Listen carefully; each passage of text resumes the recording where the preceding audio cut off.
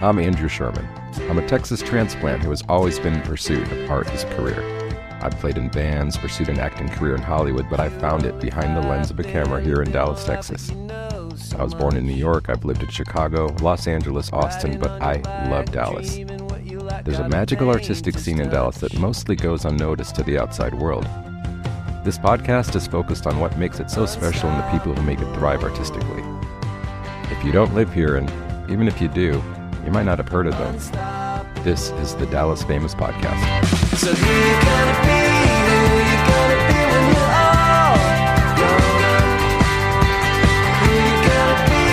Who you gonna be when you're over us? Yeah. Kristen Keith is an actress on the rise. She had already been an exceptional professional violinist and even played at a few symphonies locally. But in 2014, she had a change of heart and threw herself into acting, and it's going very well. In that first year, she appeared in almost 20 projects, and she just appeared in a film with Martin Scorsese. The roles seem to keep coming. For the first time anywhere, Kristen talks about what it's like being an actress with Tourette syndrome, and it's very fascinating. I hope you enjoy my chat with the lovely Kristen Keith. Hey, we're back, and we've got Kristen Keith. How you doing? Very good. I'm really, really happy to be here. I feel honored that you wanted to talk to me. Well, thank you. So this is kind of new information for me after we set up the interview, but it was fascinating to me. So, to let people know, you're an actress and you are a classically trained violinist, and played in some symphonies. We're going to get to all that. But you're an actor that has Tourette's. Yes. So how does that work? Oh, well, it makes things complicated. Well, is there different kinds of Tourette? Like, I'm naive about Tourette's. There are different severities of it. Well, for people who don't know what it is, Tourette syndrome it's a neurological disorder where you have a lot of tics. It can be anything from head movements that you do repeatedly, or facial tics, or things with your voice. While I was growing up with it, in fact, this is the first time I've ever come out like openly to the world that wow, okay. that I have this. It's always been something I've tried my best to keep under wraps. People just always thought, well, she's kind of, there's something off about her. She clears her throat a lot, But just so everybody knows, this is what it is. It's Tourette syndrome, and it's just, everybody has tics to some degree. Sure. Everybody has little. Well, not everybody, but a lot of people do. If but you even trained it out of yourself. Someone with Tourette syndrome, it's like, you do it so much to where it interferes with your life. And it's almost like I don't know, it's like your brain is telling you, it's sending signals to do this motion with your head or your face or your hands or whatever. And it's like if you literally have to do it. It's like you even do it when you're not aware of it. And it was the plague of my existence growing up. I was made fun of and school, and people imitating me and stuff like that, but they didn't know what it was. They just thought I just did weird motions with my face and my head. And luckily, it's gotten a lot less as I've gotten older. Naturally, or you trained yourself out? Or? Just naturally. I did some reading. I've done reading on Tourette syndrome. Not a lot, but stuff I've read says that for some people, it tends to lessen as you get older. Thank goodness. Mm-hmm. I can't imagine you're holding a violin and your body is telling you to move. Is that like messing up your playing? Well, now that is, okay, the interesting thing about Tourette syndrome is that when you're highly focused on a performance, or like if it's music, playing an instrument, or acting, it's weird. It goes away while you're performing.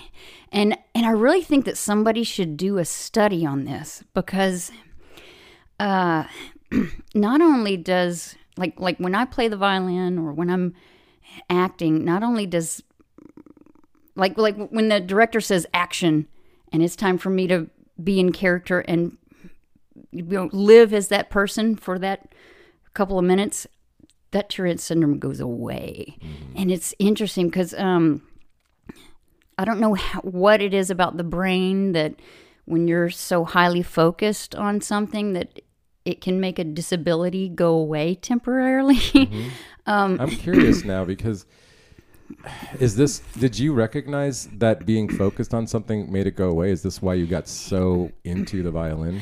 No, I was already into the violin. I was already, I didn't know that would happen. I didn't know that it would temporarily make it go away while I was playing or performing. It just was something that it was a nice discovery. But I mean, did that encourage you to play even more?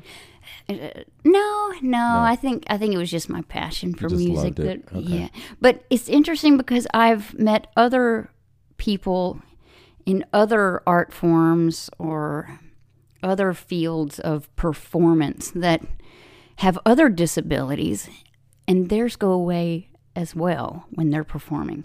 Like I met another actor who's on the autism spectrum. And, a lot of people with autism, a lot of them have trouble with eye contact. In a social setting, they'll avoid eye contact with whoever's talking to them, whoever they're talking to.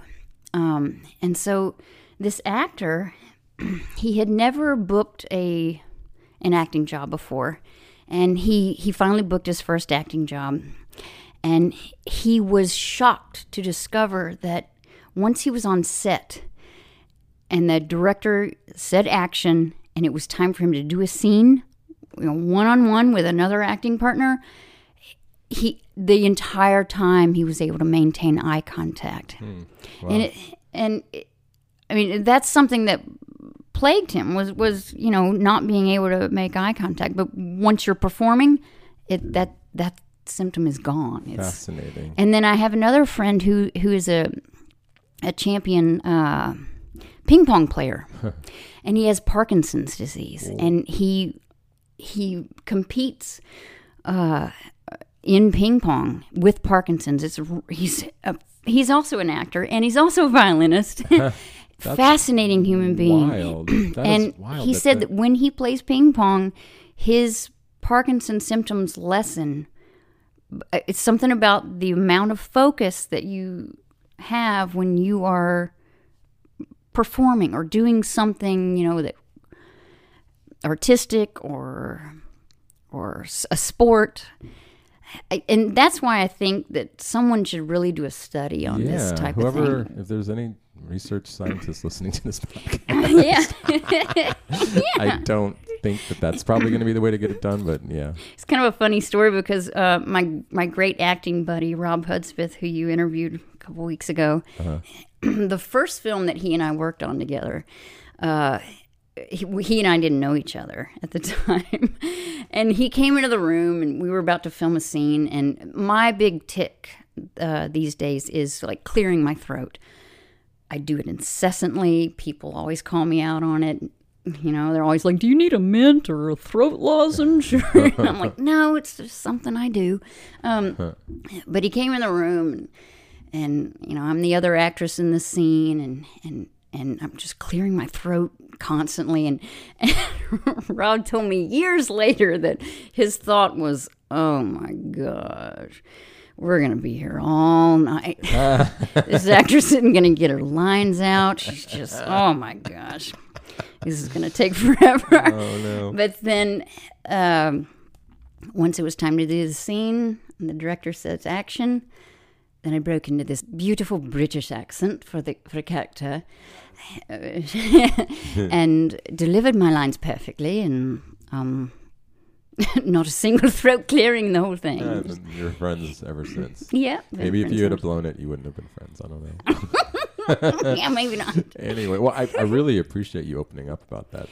That's fascinating. Aww. And I mean, I watched some of your video clips. I would never really? have known that was happening. Oh, good. I was like, gosh, you're so intense on film.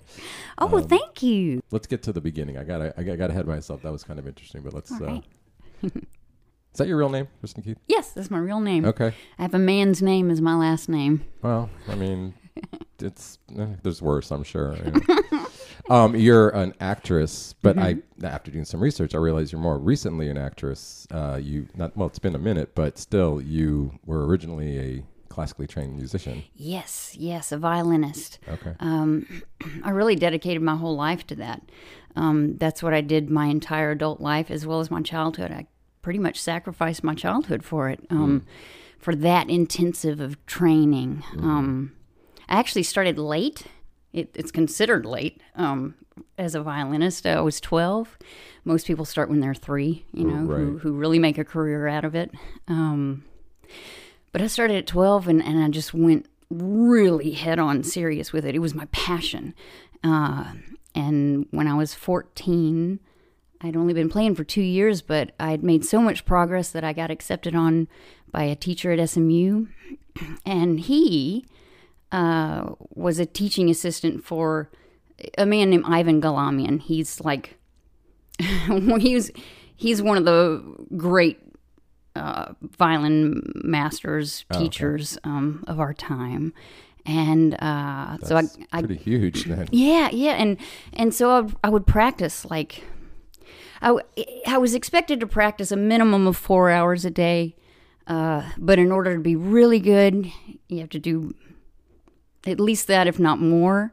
And gosh, I was all through junior high and high school. I would wake up at 4 a.m, practice until it was time to go to school. Then I made sure I had like a one period of the day that was study hall, or I guess now they call it advisory class. It's a class where you can just study during that hour, and I would use that as a time to go into the band hall and practice the violin again. Then during lunch hour, I would practice through lunch, oftentimes, and then come home, put in another 2.5 to 3 hours. And then in the summers, I would go to a music camp in Vermont, and about only 26 people out of the world would be accepted to study there, and I would there in the summers I'd be playing the violin at least about 8 to 10 to 12 hours a day. Okay, all right. I want to stop you because I want to back up a little bit. There's a lot there, but I'm curious now about a lot of things. First of all, I forgot to ask, you're from Texas? Well, my early childhood was in Mississippi. You can probably still hear some of the accent. I was going to say, it's a pretty thick Texas accent. No, it's not a Texas accent. Okay, that's why. Yeah, but I moved here to Dallas when I was 9. Okay, so that's pretty much Dallas. You grew up here. Yeah, okay. Pretty much. And then I want to skip a little bit. Okay, so you didn't start playing until you were 12, you said? Yeah. When's the first time you picked up a violin? 12. So you had never even considered it, or you thought about it? Like, I don't understand how you didn't. Well, when I was about, I guess I was maybe 5 or 6, I saw somebody on TV playing the violin, and they were playing it really badly. It was a sitcom, and some kid was playing a violin, and the whole joke was that it sounded horrible. But seeing that kid play the violin, oh my gosh, it just shot this passion through me that never left me. I wanted to play the violin, but we lived in Mississippi. My parents didn't know exactly, how to get a little kid started in violin. I don't know. They just never got me a violin. They never got me into lessons. And then finally, after we moved here to Dallas, just the public school system, when you're 12, you get to pick an instrument. And I was like, oh my God, yes, finally, I can play the violin. How long was it? Because I know this is something, like, how long is it from the time you picked it up to, like, okay, I can play a song, to, okay, it doesn't suck? Well, that's different for different people. Well, for you, obviously. For me, it's hard to remember, but I practiced so much right from the beginning that I guess it didn't take me too long. That is so interesting how, like, you were so, like, no one in your family was a musician? Well, my brothers played guitar, and my dad sort of played a little bit of guitar. But that wasn't really what inspired you, though. No. And then you're playing violin, like, you're playing in school, you're doing all, like, classical pieces, or? Yeah, mostly classical, sometimes movie music or whatever was cool at the time. Right. Okay. So then you start going. You're involved at SMU before you're even in college. Yeah. And then pick it up from there, I guess. Yeah, and then in the summers, I was so blessed to go to this music camp that I mentioned earlier, that where I got to study with teachers from Juilliard. I was Sally Thomas and Ann Setzer, who were great teachers at Juilliard, who taught a lot of the great, solo violinists out there in the world. And were you mostly doing solo, or doing orchestra, like all of it? Kind of all of it. Chamber music, orchestra. And then when I became a professional violinist, I did all kinds of stuff. Played in symphonies and did a lot of gigging, freelance work, a lot of weddings. Is there a certain type of music you like to play best on the violin? Oh, I just love Baroque music, like Bach. Vivaldi. It's kind of like the heavy metal of their time, It's just like so energetic. And I don't know, I just really love Baroque, the Baroque period. Yeah.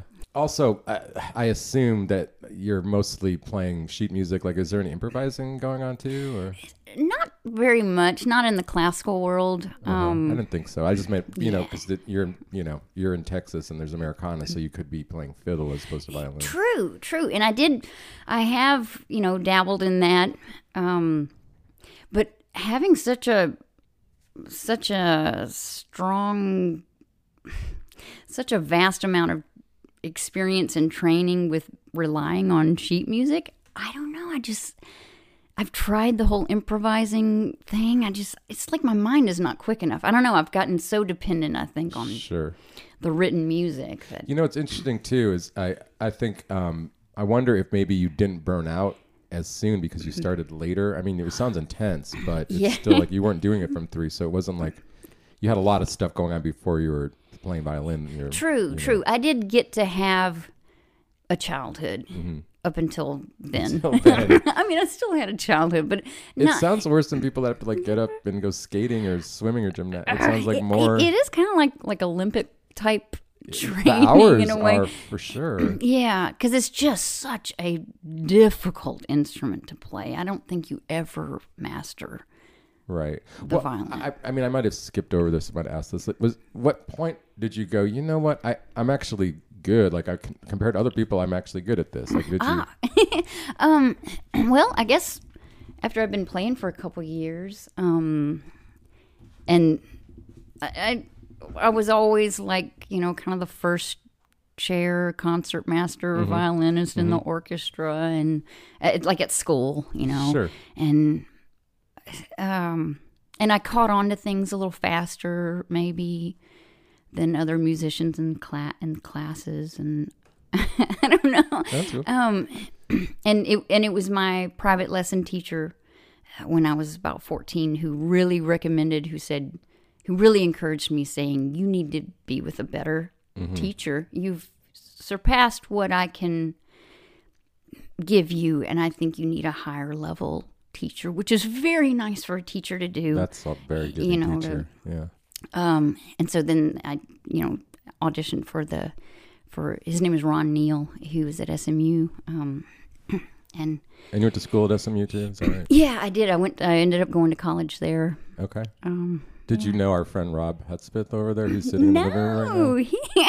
Yeah, you interviewed Rob a few weeks ago. I did, and he apparently couldn't get enough because he's trying to. He's here in the audience today. Offering up? He wanted to. Warehouse, maybe. You might have seen me there.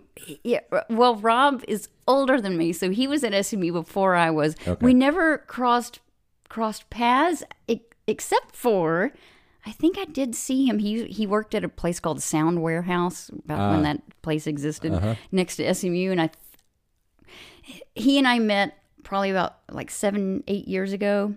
But he showed me a picture of when he was younger, and I swear I remember seeing him. He helped me at Sound Warehouse to find some classical music. Wild. I remember his. It was an all classical music. It was an all classical music at Sound Warehouse. Wow. Wow, interesting. Not what I expect from Rob, but okay. We all have a past, I He guess. knows a lot about classical music. I mean, all kinds of music. Okay. So you SMU, and then you graduate. I mean, I guess you're doing all kinds of music at SMU as well. Oh yeah, yeah. I majored in music and minored in theater. So you're already doing a little bit of theater back then. Yeah, unfortunately, at SMU, when you minor in theater, you really don't get to do a lot of acting. Oh, because they're putting the majors up. Found out. Yeah. Yeah. But obviously, the bug was in your head at that point. It was. In fact, it was in my head even in high school, because I took theater in high school, and something about it I just really loved. Mm-hmm. But I was already so involved with music that, I mean, so intensely, as you already know, that I couldn't devote my time to another artistic passion. Sure. Yeah. And it's kind of strange because by the time I finally became an actress, which was only, maybe 9 Your bio says 2014. ago. So. Yeah, 9 years ago. By the time I finally took the plunge to become an actress and to devote myself to that fully and to kind of walk away from music, I didn't feel like a beginner actor. It's interesting because I actually spent, at least 20 years reading every book I could on acting, on acting technique, all the various types of techniques, books about how to act for the camera. I mean, everything I could, because I've even though I was so passionate about music and so involved in it, I felt like I always felt something pulling me toward acting. Okay. Almost like, well, I've heard it called the whispers, like that your soul is always telling you what you should be doing. As long, you just have to keep yourself quiet enough inside to really listen to what your calling is, where you're being guided. And I always felt something spiritually pulling me toward acting, but I was always too scared. I was always too afraid to, put myself out there. And, sure. And I was so involved with music. Yeah, it's interesting because sometimes the issue for people is, I'm too nervous because I've never been on stage. Well, you've been on stage your whole life. True. That wasn't what it was. True. But okay, I feel like, so wait, you skipped a little bit of your history. We're almost to all acting, but you were in a couple symphonies in the middle there somehow, right? Yeah. It's very interesting because Dallas Fort Worth has a very rich cultural world to it. Like every suburb literally has its own professional symphony orchestra. There's not just the Dallas Symphony. Oh, wow. A lot of people are surprised to know. There's the Irving Symphony. There's the Plano Symphony. There's Las Colinas Symphony. And then even in other parts, there's like Abilene Symphony, and a lot of the same musicians play in all of these symphonies. Okay. And some of them are pretty good. I mean, when I was playing in it, Plano Symphony and Irving Symphony, they were rocking. Yeah, I mean, the talent of musicians in the area in general is great, so it stands to reason that would be true. Yeah, there are a lot of great musicians. Just like there are a lot of great actors around here, but they're just not known. Yeah. Wait, so you're doing the what at what point did you go, you know what, I'm gonna try the acting? Well, it was a series of circumstances, which kind of enabled me to make the switch. It was, I had kids, and so I have 2 kids, and neither of them would go to sleep without mommy laying in the bed with them. And I mean, literally, it was a nightmare for my husband to try. They would not go to sleep if I wasn't with them. So I needed to be home at nights, while they were babies. I didn't have them both at the same time. I'm making it sound like I did. But with my first child, so And symphony rehearsals and concerts are at night. So I thought, okay, I'm going to take a couple years off from the symphony. I'm just going to, I'm going to be here for my kiddos, and help them get to sleep tonight at night. So I stopped orchestras for the first time, and it felt odd. It felt almost like I was betraying everything I'd worked for, but I stopped playing in symphonies. I stopped gigging. I really just didn't play in anything for a long time. And then I started to realize, you know what? I'm free to pursue acting. So I finally realized I have no excuse now to not take the plunge and try this out. So I finally got up the courage and I enrolled in an acting class, and the rest is history. Okay. So Teresa Bell, I assume. Yeah, I've studied with teachers all over. I made sure to. I've had bouts where I've studied at various different studios because you really get a lot. Yeah. You get different things from different teachers. Absolutely. Of course. So I've studied with Teresa Bell, and she's awesome, and Glenn Morshower, and I studied the longest at a place called Class Act Dallas. It no longer exists. The teacher passed away, but that felt like a family. And Glenn Morshower's class feels like a family. Really all over. Del Shores he's a playwright and movie director, and I've studied with him and done various workshops and. It does, but you did. You came into it like you're a novice actor, but you're not a novice performer. You read all these books. So, like, how quickly were you feeling comfortable and getting roles? Really quickly, because I'd already literally devoured this book. It's my Bible on acting. It's all about how to act for the camera. So I already knew all the ins and outs about how to be on set, because there is being on a film set. There's more to it than just acting. A lot more.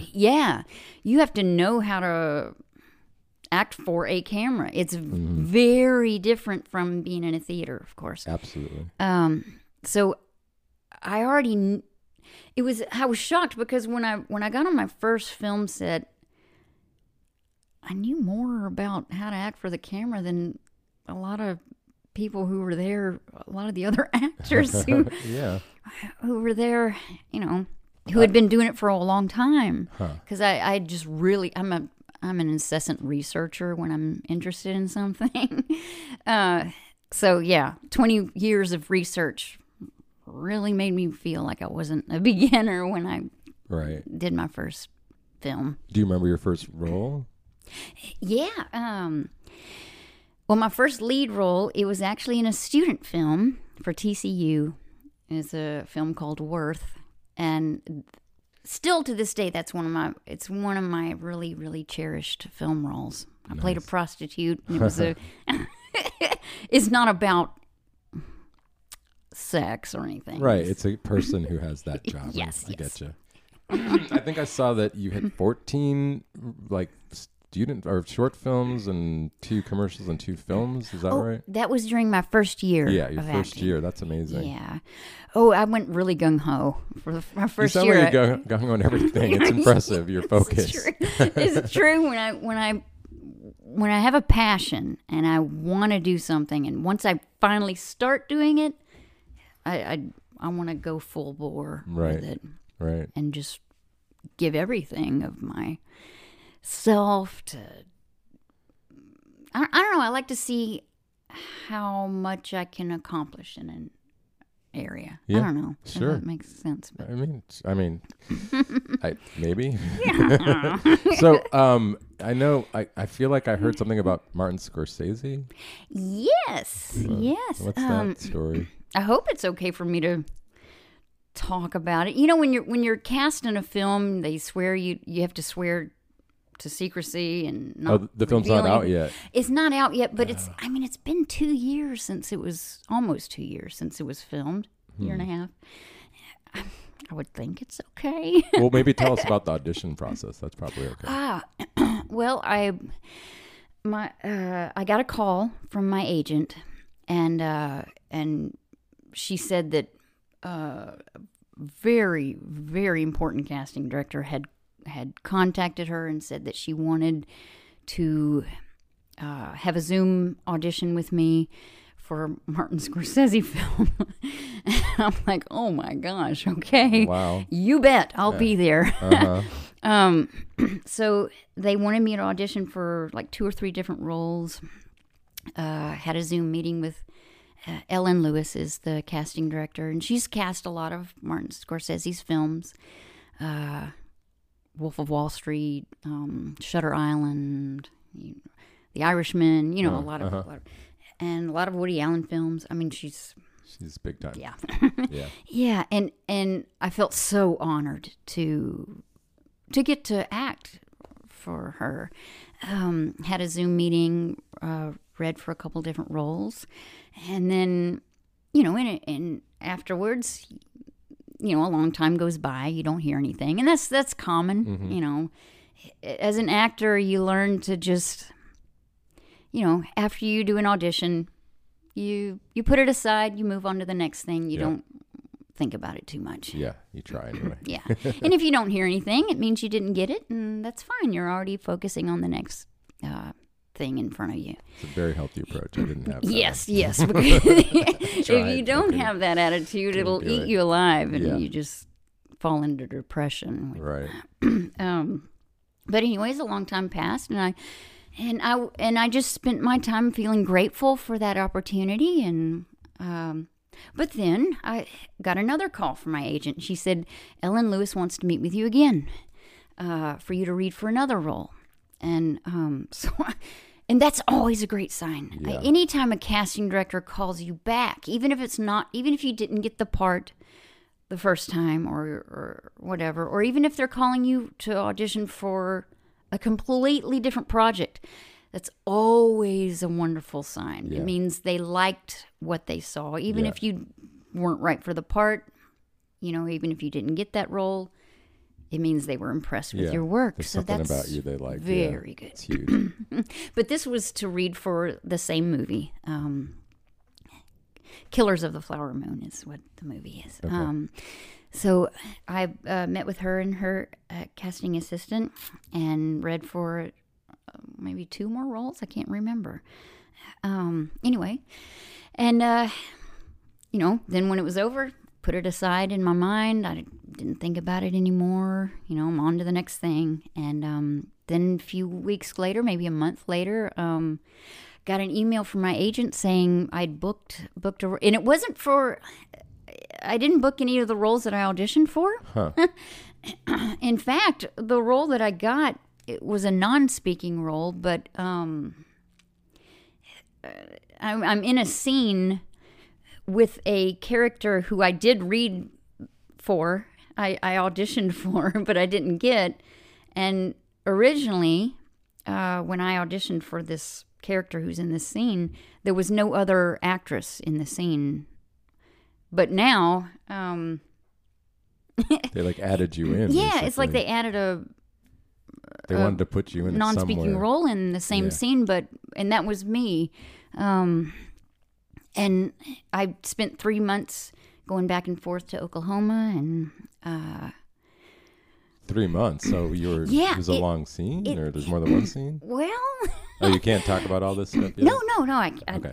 I mean, I think it's okay. It's a non-speaking role. My scene is probably 10 seconds long in the movie, but I was lucky enough to where my scene was a scene. There's a term in the film industry. It's called for a certain scene, it's called the cover set. And that is the scene. It's usually kind of maybe a lesser important scene. I don't know. But it's on the schedule. It's put on the schedule as an alternate shooting option for like, you have your main scenes that are scheduled to be shot.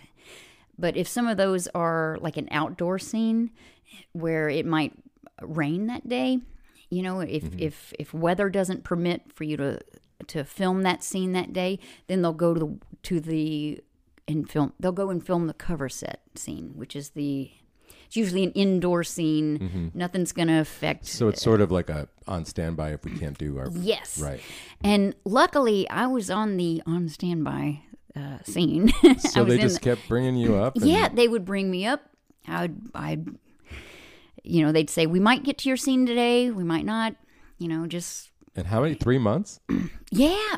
The first time I went up there, I stayed for 3 weeks in a hotel and wow. And just waited. And finally they said, okay, we're going to send you home for a bit because we haven't gotten to your scene yet. And so they sent me home, and then a few weeks later went back up, and it's great to be a part of the cover set scene because you made a lot more money. I made a lot more money than people. But also, you're hanging out with some of these crew people.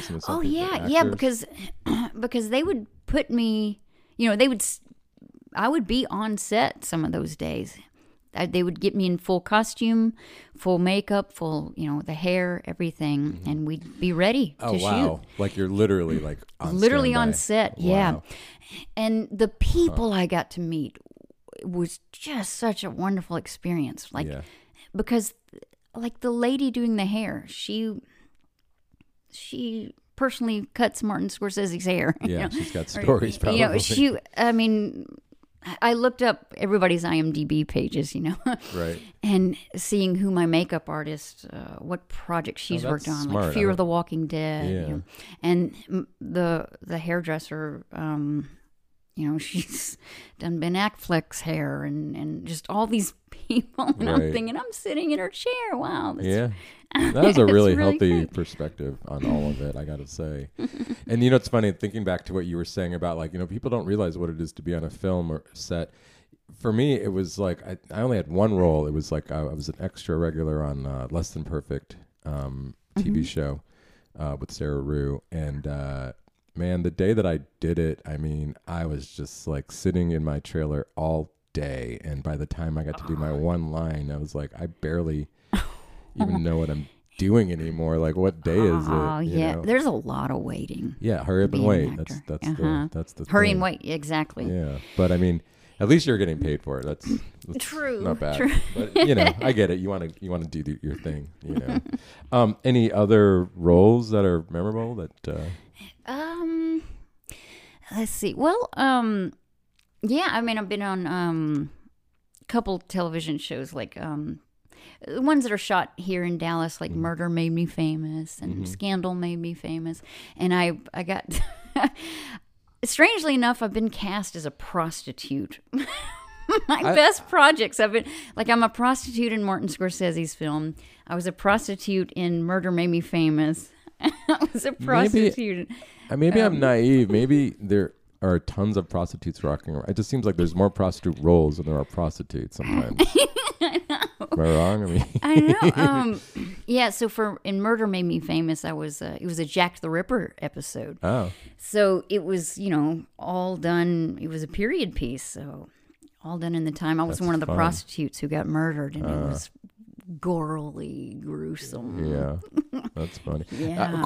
Here's another side kind of question. So, you seem pretty entrenched in the area. Do you have any plans to maybe go further away from Dallas to act, or you just want to make it happen here? About a year ago, I was heavily considering moving to Georgia.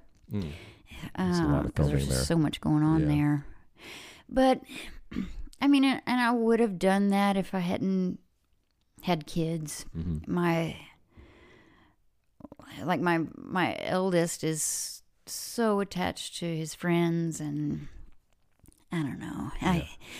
Growing up, I had a dad who moved me, to another state, and I know how traumatic that was on me and my brothers at the time, and I can't. I don't know. As much as I love acting, I love my kid more, and I want. Yeah. I mean, I feel like it would really be traumatic. Yeah. Do you feel like there's enough work here for an actor? Oh gosh, it comes and goes. I mean, I do. I'm so grateful to have an agent, an amazingly wonderful agent. I'm with Linda McAllister. Oh, yeah. And, so I do get to audition for, TV shows that are shooting in New Mexico. And Right. Is Shreveport still active? Shreveport, Louisiana, they still doing stuff there? Yes, I think so. Not so I don't much, know. I I don't guess. really hear as much.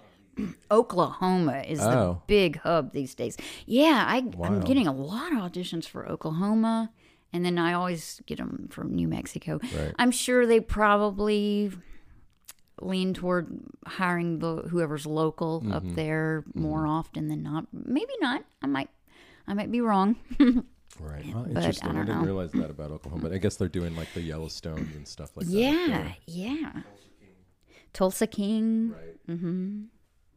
Yeah. So, and then I think, I guess it's not happening anymore. You did podcasts. Like, what other projects do you have like going or had been going? Well, my good friend Rob Hudspeth and I, we've got some stuff in the works. Okay. Just like fun social media stuff, you Cool. know, little 20 second to 1 minute videos that are just comedic goofball Oh, nice. stuff. Oh, send some over. We'll post some of that. We'll post some of that when you guys are ready. Oh my gosh, good. Yeah, for sure. For sure. Is there anything else coming up? Or There's a film called Wicked Season that does it have distribution? I'm asking my friend Rob here, who's should have got Rob on mic. and my acting buddy Rob and I we play some gruesome monsters in that film, and He plays a lot of that.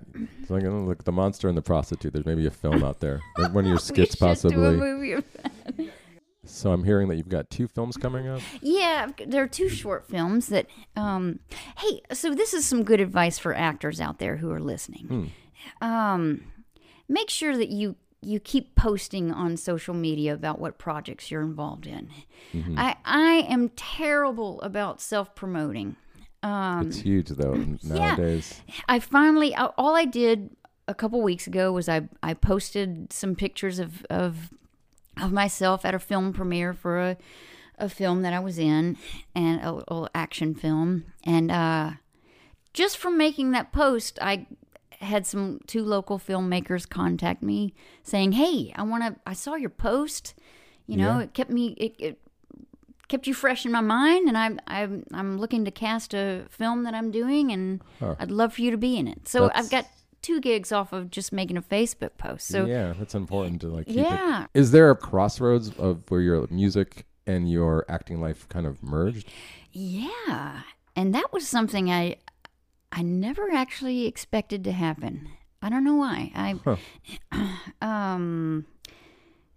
I've done the music for the soundtrack of 2 films now, and I've been asked to do it for another one, a third one. So the one I've done recently is a film called Incubus: New Beginnings. It's a little horror film. It's out right now. Is it out? I think ITN distribution. But I was asked to compose some pieces, some violin pieces for it, and then also perform them for the soundtrack. Wow. At the time, I really wasn't sure if I was going to be able to compose. I've always been a performer. I've never been a composer. How am I trying to say this? Once you allow yourself to be more open to crossing into a new venue a new territory that you've never explored before, it just kind of comes to you. I don't know. The music just came to me, and it wasn't as difficult as I thought it would be. Yeah. I don't know. I feel like we get in our own way more than anything else. We do. Our thoughts, our doubts, our self-talk, it all gets in the way. And Yeah. Last question for you. Dream role. Like if you could play like a real person or just like a type of character, what would it be? it would be someone who has multiple personality disorder. Oh. A film where I can just actually just have immediately transform into another, where I can play multiple personalities in the same film. And I just love the idea of Yeah, that. cool. Wow, you got some skits to write, apparently. Kristen, thank you for coming over and sitting down with me. Aw. We're looking forward to all your projects. Thank you. And yeah, it was a good one. Oh, thank you. It's my pleasure to be here. I'd like to thank my guest, Kristen Keith. You can see her in the upcoming film Killers of the Flower Moon, as well as the show Fairwood on the Crackle Network. Theme song Unstoppable by Celine Narala. You can listen to the Dallas Famous podcast every week on Deep Ellum Radio, Sundays and Tuesdays at 1 p.m., and then again on all the podcast places. Thanks again for tuning in.